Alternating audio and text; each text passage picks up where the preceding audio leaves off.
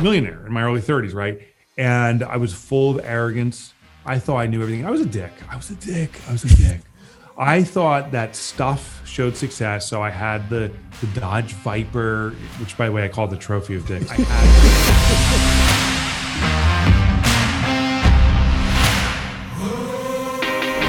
Hi, and welcome back to the Unconventionalist Podcast. I'm your host, Mark Michalowicz, and this is the show about what it's really like to turn your message into movement. It's a little bit different. We're no longer in the studio in North London because, hey, it's global lockdown. So you're in my house. I'm inviting you in my own home office where I'm sitting down and having a conversation with some truly inspiring people to help you move forward with your message and your business and really teach you how to put yourself out there in a way that feels authentic to who you are. Before I begin today's juicy interview, I want to remind you that if you are thinking about launching a podcast, if you've been thinking about starting your own show, but you felt stuck in the starting blocks, maybe you don't know what gear to get, you don't know what platform to use, you're not exactly sure what your message is or who your audience are, then I want to invite you to come and check out our online video program. I've put everything I've learned over the last 5 years of launching and growing the Unconventionalist Podcast, where we got in the top 15 last year on Apple Podcasts, 160,000 downloads, financial sponsorship, some of the truly most inspiring people I know have come on the show. And I've held back on nothing. I've shared everything, taught you everything. There's over 40 videos, really simple, digestible, actionable steps with many, many graduates coming off and doing some amazing shows, impactful shows. Some have gathered financial sponsorship support, some have landed top Apple Podcast shows, but that's not the point. The point is for you to put yourself out there in the way that feels real to you. And podcasting is one of the most amazing ways to do that. So if that sounds like you, go to check out www.thepodcastrevolution.com and look forward to seeing you in there. Right. Today's juicy guest is Mike Michalowicz. And if you've never heard of Mike, then you're really going to enjoy today's conversation. I recommend you go down the rabbit hole of listening to most of Mike's podcasts he's been interviewed on, read his books, get Mike into your pocket and into your ears as much as you can. I mean, he's been praised by the likes of Simon Sinek, Seth Godin, and Michael Egerber, and Guy Kawasaki, and all these things. But that's not why I want to introduce Mike. And in fact, if you spend a bit of time with Mike, you'll quickly understand that he's not someone who wants to be introduced as the best-selling author of 6 books and all this stuff. Rather, he's a guy who built a couple of companies, did really well very young, and then totally lost everything. And he shares a moment in our story, in our conversation today, which was a pivotal moment where everything changed for him. And it's a humbling experience, but I think it's really necessary to understand how relatable Mike is actually, and how everything else defined from that one moment. You're also going to hear how he uses his own challenges, his own shortcomings, and the issues that he faces, and turns them into learning experience that he can share with his audience through his book, through his podcast, through his blog posts, and so on. And the reason why I'm very excited to share with you today's interview is that we talked about how do you get over the fear of being judged when you put something out there.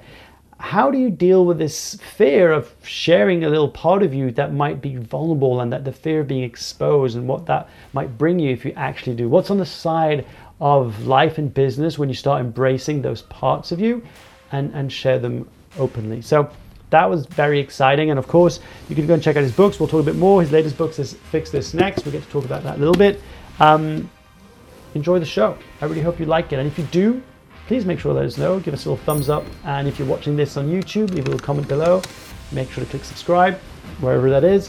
And if you're listening to this to Apple Podcasts, subscribing and leaving a review on Apple Podcasts means the world to me, because it helps get the show out there and change more lives. So you can help by doing that.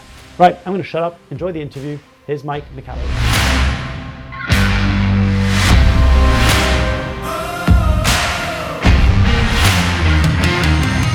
Mike, welcome to the show.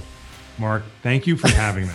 You're welcome, man. I was just saying before we got online, like it feels like a beard fest. Like now, Is this lockdown beard, or have you had this beard for? No, mine was what triggered it?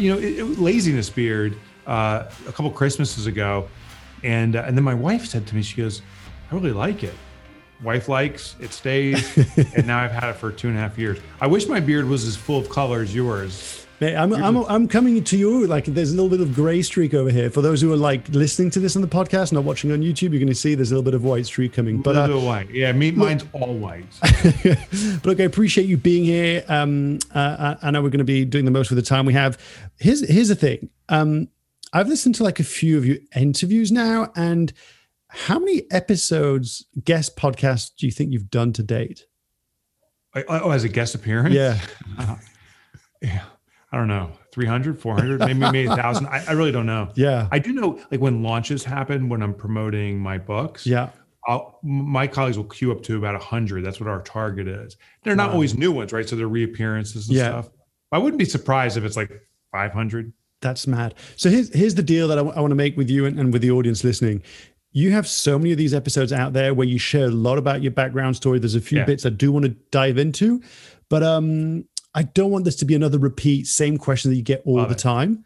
Because it seems like, hey, so Mike, tell us about your background story. So how did you become an author?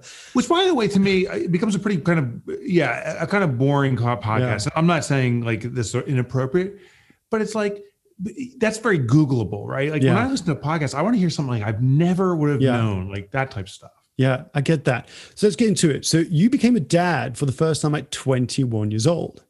First time that I admit to it. Or that you know of. Yeah. First time I know of. Yeah, I became a father at 22. The backstory is this. My wife and I, we got an early start on life is what it boiled down to. And we said, you know what? We're going to have all our kids. So I had actually 3 children all before I was age 20. I'm doing what I call the reverse honeymoon. Like my wife and I, we didn't even have a honeymoon. We did, but I mean. Wait a second. You had 3 kids by the age of 20? 29. Oh, 29. Sorry, Cody. Oh, I mumble a little bit to make it more compelling, you know? Hold on, wait. Yeah, and I had one child before I was 12. So just to give you context. That's mad. So by 29, you had 3 kids. And the reason why I wanted to kick off with that, it's a kind of an aspect that I haven't heard you talk a lot about. And that is at such a young age, it must have been such a formative experience to have to grow up so fast, right? Like whether we start a business and we start bringing on team members, like we're forced into a new kind of way of having to lead. And you're this young kid, really. I mean, no kind of offense, but 22, you're young, right? Like I'm just thinking. No offense. Like, I wasn't ready. But here's the best part. Like when I got thrust into parenthood was, I was thrust into adulthood. I started a business at the same time. So like, it's not like, oh, I can go live with my parents now. Or like if there was no, failure was not an option. Sure. A cliche. Sure. And fear is a great motivator. I'll tell you this, Mark, I didn't work better or smarter as a result, but I did work harder than I ever could have imagined myself because I was so afraid of failure. I had to come home and whatever money we had, my wife was buying peanut butter and jelly. She was working too, but peanut butter and jelly and sandwiches. And that was breakfast, lunch, and dinner. Yeah. Until we could get past that. So here's the thing. Here's the thing that I want to kind of jump into. So you've shared the story of how you've kind of built these 2 companies and sold them for a bunch of money. And by the age of you were 35, you were a cash millionaire. All this stuff. One thing that I haven't really heard you talk about. So if I'm not mistaken, that your second business was to do with computer crime, and you became famous because of an Eon case. What I find fascinating is, do you think there's any link between the second company you built about computer crime and you now investigating some of the toughest challenges that entrepreneurs have and trying to resolve those, entrepreneurial crimes? You know what? That's a great question. I think there is. So the second company, just to be very clear, we weren't committing computer crime. No. We were computer forensic investigators. Right? So we were investigating. I'm dyslexic, so I mix up words and sentences. So good that you picked that up. I totally get it. Mike, so you were a criminal in computer crime. No, I totally get it. And people are like, oh my God, like you admit that?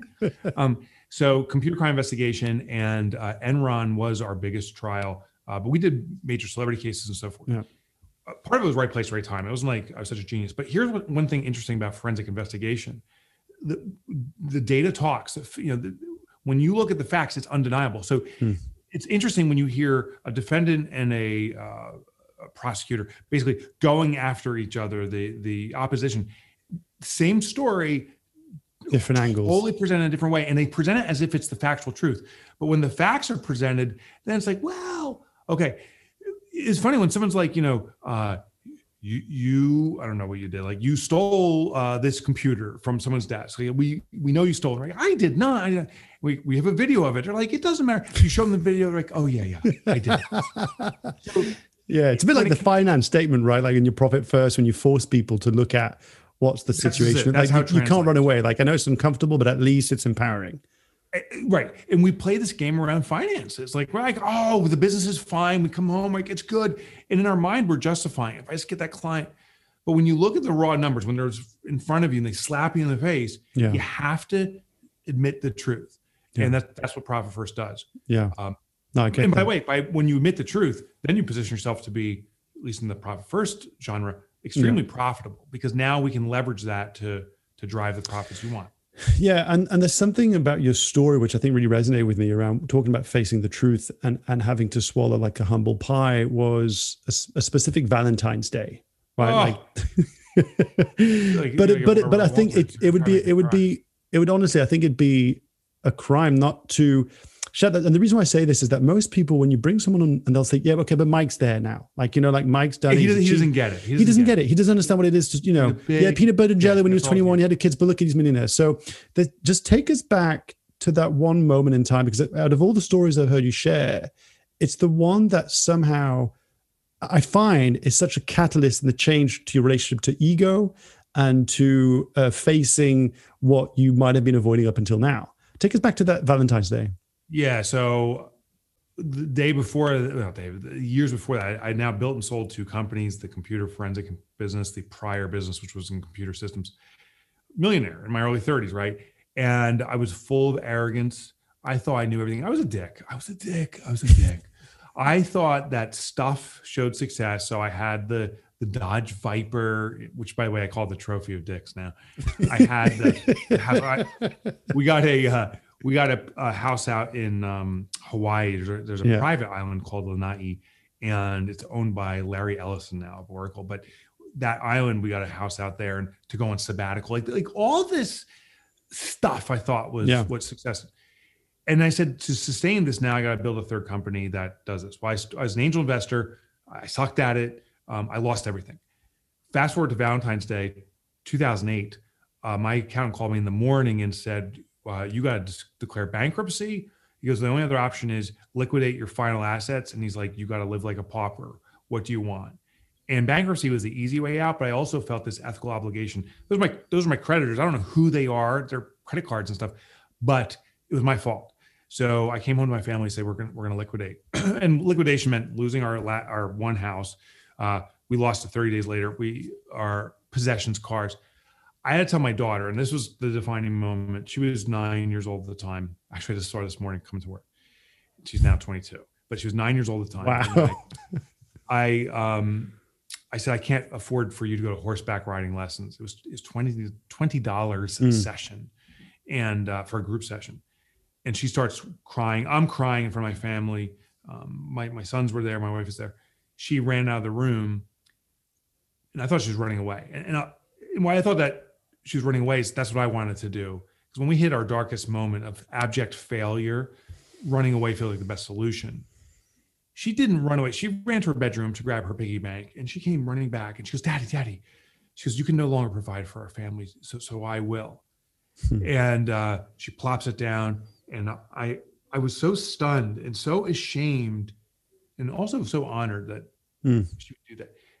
That was her life savings. She was actually saving to buy a horse one day. That was her dream. Yeah, I remember saying that. And she said she was going to put her dream on the shelf and give it to me. Yeah.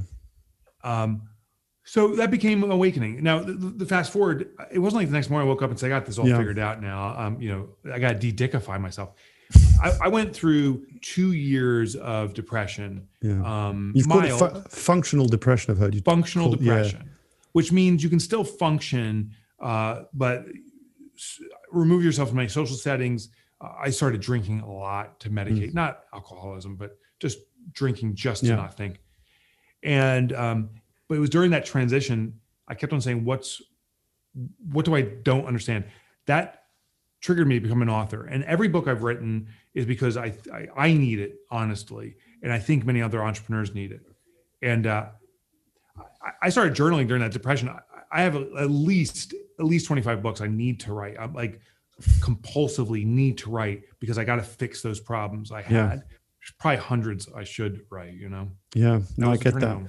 Yeah, and thanks for sharing that. And the reason why I want to say that is, one of the things I really appreciate about you and your conversation you've had to date is you talk about this concept of ego, especially in the entrepreneurial world, right? Like, it's very easy to go, how much are you making? Like, how many teams have you got? Like, you got funding? Oh, I've got more funding. Like this kind of like arrogance boasting of each other's. And you bought into that, like, chasing the Jones. Hook, line, and sinker. Yeah. It's how big is it? Question. Like, oh, what's your sales like? And some people aren't so bold. There's a sneaky way. You ask, how many employees you got now? Yeah. Because that question translates to size. And it's all about how big is it? Yeah. And I'll tell you, shocker, size doesn't matter. Like, the right size business will find you. Here's the good questions. How healthy is your business? Yeah. How happy are you? Are you satisfying a bigger mission? Do you feel content? Yeah. I used to say, and so many entrepreneurs I think do, I'm going to be the next name big company of the day. Google, Airbnb, Amazon. I'm going to be the next big Amazon. Fuck that. Like, I had a realization. It's like, actually, I have it on my wall. Why am I put on this planet? And there's my, next to my light there. Do you still have your bracelet? Do you still have your bracelet? Yeah, it broke. It broke 2 days ago. I do have the bracelet. I wear it every day except for today, because it broke a couple of days ago. I got to put a new one on. And I saw a reminder to eradicate entrepreneurial poverty, which means this perception of success and where we really are, this desire for health and wealth and happiness, but the struggle of working our ass off and having no money. That gap is entrepreneurial poverty. And I was like, that's my mission. I was going to say that because one thing you talked about, like you talked about time poverty, money poverty. I wonder if there's a third one around, and I don't know what it is. I don't know what the word is, but like value poverty or self-worth poverty that entrepreneurs have. And it's like, when I get 150K in my account, when I get $1 million in my account, then I'll feel this. So I've been studying, because my most recent book, I needed to, but Maslow's hierarchy of needs. So I'm much more intimate with it now than I ever was. So Maslow says, foundationally, there's these survival mechanisms. We need food and water and air. Like, if that's not satisfied, nothing else matters. But then above that, safety. And part of safety, he says, is financial security. Then there is, I think the next level is belonging, the sense of value in a community, to your point. And it keeps going up to ultimately to self-actualization. Self-actualization is where we live one's life's purpose. Our business can satisfy all those levels. But if we're just at that survival level, we never feel fulfilled, because it's always just trying to get by for another day, just to get one check in today to pay the mortgage or the rent or whatever tomorrow. Yeah. And we don't feel fulfilled. Yeah. So, and if we're in this mindset of bigger is better, it's always going to be about, it's not enough money. It keeps us at the base. Once we realize that any size business can be the right size business, that any size business can be made healthy, and we actually make it healthy, then we can aspire and experience these higher levels. And that's something that I was curious to pick your brain on just before I get like into what the big question is. So you talked about like a business being an expression of who you are, right? Like the ideal business model would be an expression of who you are, your values, what you see in the world. How do you honor that? And also honor this other maxim of yours that you are not your business, and that using the business term, my business is my baby, might not be the healthiest relationship description to your business. So how do you hold both this business as an expression of who I am, an extension of my values and how I see the world, and also it's not me and I'm not it, right? Like how do you marriage those kind of two thoughts? I guess the analogy that comes to mind, at least, is a little bit like a message in a bottle, right? So what's the message you want to put out there? But you don't have to carry it across the ocean. You can grab the momentum of the waves and the winds to move it around. So, for example, in my business, and this doesn't happen overnight, I don't think, for most people. It took me years of just asking, why am I on this planet? And I believe it's a calling. Now, that could be a religious or a self-imposed. That's for everyone to define for themselves. But I feel, okay, this is my calling. This is my reason for my existence, is to eradicate entrepreneurial poverty. Then I say, what's the platform or mechanism, the vehicle to carry this as broad as I want it? I also believe we can go broad or deep. Meaning, I believe I'm going broad. I have a message that hopefully inspires many people, but it's not going to serve them for the longevity of their business. It's the spark, and they're going to need other resources to go deeper. Conversely, I could be a heart surgeon, and I'm not going to serve millions of patients. I could save maybe 50 patients a year or whatever the number is, and be extremely deep. So I've choosing to go broad. So first I started with purpose, then I chose the scope, broad or deep. And then how do I do it without me? Because if I'm going to go broad, if I'm the limiting factor, it's not going to go broad quickly. So how can I empower people, other systems, other things? The platform itself, books, you write a book once, it can get distributed, millions of times. Yeah, and I've heard you talk about this, which I thought was great. Like I remember you telling an anecdote of you being at a conference and someone next to you got really excited to tell you like, oh, the keynote of Profit First is coming to talk, and you're like, oh, that's amazing, and like, do you know her? And he showed you the name of someone, and you were like, oh wow, I've come to the point where it's good research, my brother. Yeah, like it's come out of you, like to the point where someone now is being associated with this thing that you birthed. Like that's something that's really interesting, because I think you have to have a certain level of I don't know if it's selfless ego, but something like, I'm going to let this go so I can serve more people. Yeah, release. So the analogy I heard, which just rings so true with me, if you ever play poker or any kind of card games where there's betting and there's multiple people at the table playing against each other. Here's what's the interesting phenomenon. If someone has a weak hand, meaning they're likely to lose, they go into a bluffing state. Like, oh, my hand's so big. They're trying to inspire people to get removed from the table because they're afraid of this guy. Conversely, if you have the strong hand, that's when you play weak. You're like, and you want people to stay in because you know you're going to win the pot. What I found in life is the people that are trying to show big and be big, it's because inside there's a weak hand and they're trying to bluff their way to frighten others. Right. But if the folks with the strong hand, it's like, whatever. There's this internal confidence. I was in bluff state, and listen, I'm human. I still have a fat ego that needs every so often a little pop. So I oscillate. But in moments like that, there's realizations I have. It's like, oh, so I was presenting on Profit First. I was the closing keynote for this event. But there's other people now that are doing, we call them derivatives, supplements of Profit First for different aspects. And a colleague of mine, her name is Cindy Thomason, wrote a book called Profit First for e-commerce sellers. And this was an e-commerce event.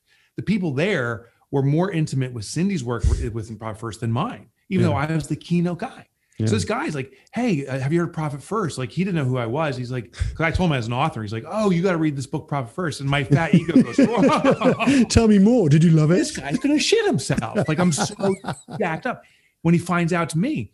And then he goes, but before he finished the sentence, he goes, it's written by Cindy Thomason. And then my ego goes, yeah. But it inflated again at a whole new level. I was like, oh my God, Profit First is living beyond me.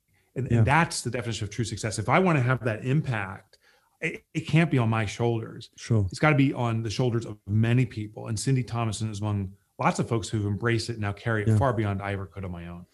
So for people who struggled with the idea of having to open up and share about their shortcomings, their things they might not be proud of, some of their story in the past, what would you like to tell them about the gifts that happen or live on the other side of that? Oh, that's a great question. First, I empathize with anyone that feels that way. It's called you're human, so that's totally normal. The gifts are the realization that so many others have been there, done that. It's hard to shock and surprise people. When people come out and share their stories, like, man, I knew that was there for some folks. Other folks are like, yeah, I've been there myself. Yeah. I think the greatest gift though is you're the same as me. We're walking arm in arm in this journey together. It's not this pundit or this guru or these ridiculously stupid terms where we put people on pedestals. But you're also not less than. I think that's the fear. It's like, well, if I share this, I'm less than. Anyone that thinks you're less than, they're putting themselves on a pedestal. I think it is the greatest connector is just being honest and integral with who we are. The other thing is there's a tribe waiting for it because so many people are afraid of sharing their reality. When someone steps up, by default, if you so desire, you're kind of the leader of that movement because no one else will, or very few will share that. So it's the ultimate connector. It really is. It's terrifying, but it's the ultimate connector. Because one of the things that keeps them coming up is this fear of judgment. What if people judge me? What if people criticize me? As someone who's written 6 books, 500,000 readers, I think I read somewhere. You must have got a few comments like, "You suck, Mike." Everyone judges you. Well, how do you deal with that? I'm a judger. I'm a judger. I'm judging you. I'm like, oh, his beard is so perfect. How can it be? Like, it's going on. We all do that. Yeah. But the reality is, no matter what we do, we'll be judged by others, and we will be judged. We have to be integral that we ourselves are judges. Now, the thing is, I think there's two dangers. I think there's this thing of envy. Like, if I envy something, what happens, is I'm like, oh, they don't deserve that. And by saying that, that means I feel I may deserve that, but I'm here and they're here. So now the only way to make me feel good is like, well, he colors his beard, and like, oh, it's probably paste. It's probably from a makeup kit or something. And I'm pulling him down. So I'm pulling you down to make you feel better. I'm not elevating myself. The other, which I think was even worse, is pity. Pity is like, you see that homeless person on the street, you're like, don't make eye contact, walk around. Thank God that's not me, which doesn't elevate us. Yeah. I think when we embrace others, when we say, wow, this person is a human too. What can I learn? What can I share? That's when both parties go up. And it all starts by someone being willing to break down the barrier and say, here's my reality. Yeah. I think, listen, I don't like, when I get introduced and they're like, oh, Mike's an author of books and bestseller. Oh God, I hate those terms, because it's like, everyone must be thinking this is the biggest dick ever coming up on board full of himself. Like, to say he's a guy who's discovered some stuff that will maybe help you because it's helped him. Yeah. That's how I want to be introduced. And you're still going That's through actually, that when you process. introduced me to say that, you can say that. No, I like that. And there's something also about you're still in that process, right? Like there's this process that you're going through the pains. You're trying to explain you're trying to discover your own pains and share them in such a way that people get it and can fix their own problems, So exactly like eradicating career poverty. Cool. Coming to the last set of questions. Number one, what does being unconventional mean to you? Okay, unconventional just means actually following your own conventions. Isn't that ironic, right? Being true to yourself, even though it may not be a societal norm. That's actually the best thing. That's unconventional. If all your books, all 6 books, were erased, all your columns at the Wall Street Journal, everything disappeared, your blog posts, your podcast, everything was gone, and you could leave a note behind you, and you could write down 3 things that you wish you could pass on, 3 things that you've learned about life, about business, about whatever you wanted, what would those 3 truths be? I wonder if the note would be legible, because I'd be crying so hard, snot bubbles, like, oh, I've lost everything, right? As I'm writing this note. So it may just be smeared. I've got no ego. It'd be tears. So whoever gets it would get a soggy napkin, basically. I think the notes I'd leave behind is whatever you do, it's cool. Like it's like, I don't think there's a better journey or pathway. Like whatever we experience, it's the experience. And listen, horrible things happen. I'm not saying everything's okay, but I'm saying that like we all have our own journey, and that's a good thing. There's no better or worse, in my opinion. So I would say that. I would say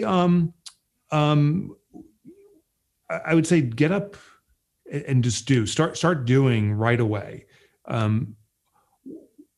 When like this morning, you were talking offline, but I exercised already, but I already spent an hour writing this morning. Like that's my first thing I do every morning. So 6 to 7, I'm writing.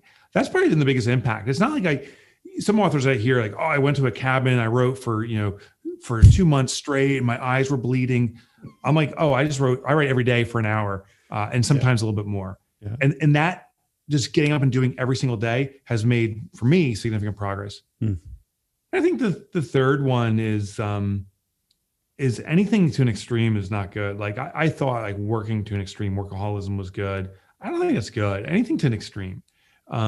So it's not everything in moderation. It's just control the extremes, at least for me. Okay, appreciate that. Look, I know we're running out of time, so I want to be respectful. I had a bunch of questions from the audience. I'll get back to them and say that it'll be for another time when we get you back on the show. There you go. But here's the thing for everybody watching. I'll talk about this in the outro. The latest book you wrote, Fix This Next, a really, really pioneering book in terms of understanding what to focus your attention on. Because most of the questions like, what should I do now? What should I do next? What should I be doing in 2020? And I'm like, just read the book, and it kind of gets you through the business hierarchy of needs. Mike, I appreciate you. Thank you for your time.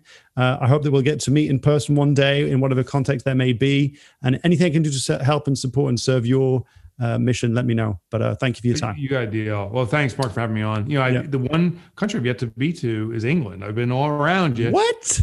Yeah, I've been to Ireland. I've been to France. I've been to Germany. I've been to every European country except for England. And so I got to visit you in London. That's what we got to do. That's crazy. Yeah, because one of the things I was keen to hear at one point, we'll have to ask you another time, was Motorbike Mike, which was a nickname you had at school, but you never rode a motorbike. Like, how never rode a motorbike? Yeah. Yeah, now they call me London Mike, and I've never been to London. Minus a flight through Heathrow on my way to India. Yeah, it's the waistcoat. It's the waistcoats that you wear. It's the fashion. I got a funny waistcoat story. I just got to say. So in the U.S. we call them vests. So I'm wearing this vest, and there's one colleague I had who's like, she hates vests, and she's like, "Oh, these are the worst. That you shouldn't wear these." And so I wore them regularly. One day I wear a particular vest, and she's like, "Oh my gosh, I actually like that vest." I'm like, it's not a vest, it's a waistcoat. You like waistcoats. Mike, look, I'm gonna let you go. I know you got to run, so appreciate you. All right, brother. I'll send you the links and all that stuff if you ever have 20 minutes during workout and want to listen to it. But thanks, and let me know how I can help, yeah? You got it. Be well. Be well. Talk to you soon. Bye-bye. There you have it, folks. I hope you enjoyed today's conversation with Mike Michalowicz. I really loved spending a bit of time with Mike and getting to know him a bit more, hearing his message. But I really invite you to go and check out his books. He's written 6 books, but the Fix This Next is going to help you basically understand what to do next. Like a lot of the questions I got from the audience, and we didn't have time to answer them today, but a lot of the questions I got from the audience were, what should I do next? What should I do now? What's the next problem I know to do? What should I be doing? A lot of these questions keep on coming up, and Fix This Next is the solution to that. It basically explores the business hierarchy of needs of any organization, and it breaks them down to 5 different kind of levels per level. And it really gives you a roadmap on understanding what to do next. As Mike said, the biggest problem for entrepreneurs is that they don't know what their biggest problems are. And so you kind of fixes it into that. Then for me personally, the biggest game changer has been Profit First, the book about understanding how to create a sustainable, profitable business, and that how to take profit literally first out of anything else you do. It changed the way I run my business. It changed the way that I manage my finances. I've never had to worry about taxes ever again since I've done this. Plus, I put some nice little money aside that I know that I can use for whatever I want to do, whatever works for me. Clockwork, if you want to understand how to run your business efficiently, where you don't have to be there 24/7, where you can actually take time off, goes into the concept of protecting your queen bee role. You'll find out more about QBR, what that means in this. This is the book for you. And then the Pump and Plan, just to make sure, like, how do you make sure that you grow your business sustainably in such a way that you eradicate clients that are just weighing you down. It's the whole 80-20% rule. An amazing book. It's based on actual science on how farmers grow pumpkins the natural way to phenomenal sizes. So those are just a few books you can pick up, and there's also the Surge and the Toilet Paper Entrepreneur that you can go and check out. As always, if you've got any questions, let me know in the comments below if you're watching this on YouTube, or reach out to me on social media. If you enjoyed it, share it with a friend. Make sure to subscribe on YouTube, and over on Apple Podcasts, you can leave a rating and review. That means the world to me. Right, that's it for now. Appreciate you. Thank you for spending a bit of time with me in my home. I hope you enjoyed today's conversation. If you've got any questions, let me know. And hopefully, I'll see you next time. Your message matters, you matter, and I'll see you then.